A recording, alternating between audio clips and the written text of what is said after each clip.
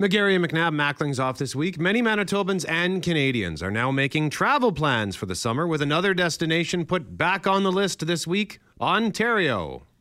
The border closure that has been in effect since April will be lifted tomorrow, meaning Manitobans can now head to cottages they might have in the Kenora area. But a reminder, unless you've had 2 doses of the vaccine, a 14-day self-isolation period is still required. So we know there is a ton of cross-border travel that occurs, not just with Ontario, but of course with our neighbors to the west. And our next guest runs a campground. Next guests run a campground on Lake of the Prairies, which of course stretches from the Assisipi Provincial Park, north of Russell, west past Roblin, and then into Saskatchewan. And it's a top spot for walleye, and many fishers on it come from Saskatchewan, or at least they used to.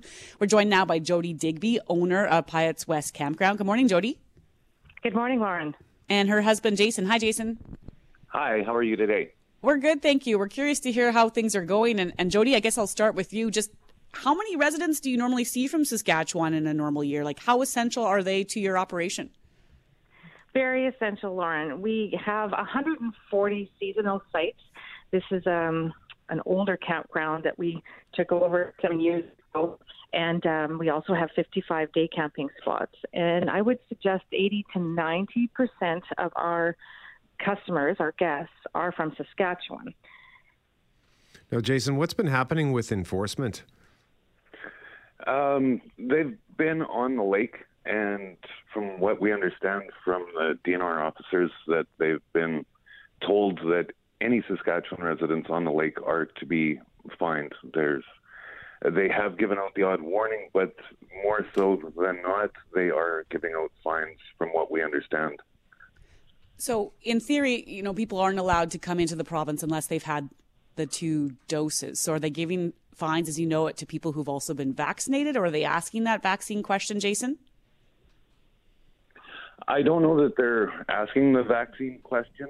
I know the majority of the people that come to our campground and stay, our seasonals, I would suggest 90% of them are vaccinated singly, and lots of them have been vaccinated with their second shots or will be very shortly. Now, Jodi, you've made several calls to conservation and your local MLA. What questions do you have for them? Well, first of all, I really just want to commend Rick Wojcik. He has been going to bat to the powers that be for us and others along the lake. I think, though, things are falling on deaf ears in that sense. And our conservation officers have also been really great. They are so short-staffed.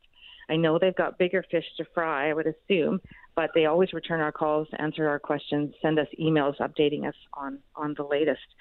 So, sorry, I don't think I answered your question. Well, what are you looking for? Because I think one of the challenges is, in theory, someone from Saskatchewan can enter the lake on the Saskatchewan side and then end up fishing in Manitoba. And so are you looking for some allowances there, or just more because you're so close to the border? Would you just like to see some concessions made? Like, what are you hoping changes?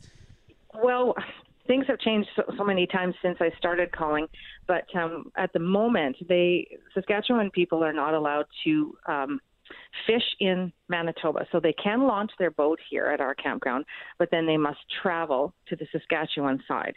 So if they happen to drop a line in the water on the Manitoba side, they are susceptible to a $1,200 fine.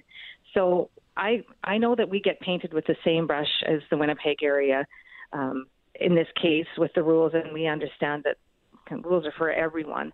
But being this close to a border water, this area of Manitoba and into Saskatchewan has one of the highest vaccination rates in Canada, from what I understand. And it was just a little bit upsetting last weekend when we had all that heat and Winnipeg opened up their splash parks and their pools and that. And then I've got Saskatchewan families 5 minutes away that can't bring their kids down to the water. So, explain that to me again. Sorry, Jodi, I just want to understand. They can come, they can cross the border, launch, go in the water at your location, but they then have to go north to get back into Saskatchewan. Yes. Which would be how long of a journey? 45 minutes, I'm guessing. Okay. So is the goal here just to see if you can get some allowances that maybe that if you're from Saskatchewan and you're 5 minutes away and you're that border community, that there can be a little bit of leeway here, Jason? Last year, we had the border community allowance that the small towns and stuff that are doing business side by side in Manitoba and Saskatchewan could cross back and forth. It worked really well. The people that came were safe. They followed the rules, and that if we could get that back, that would be amazing. Because we've got guys working together on a daily basis, and they can't cross the border to come and fish where they're going to be 200 yards from the closest person. It's really not making any sense. Jodi and Jason Digby, owners of Pyotts West Campground, joining us live on 680 CJOB. Thank you very much for the time. Ryan Brandt with Global News at 8 is next.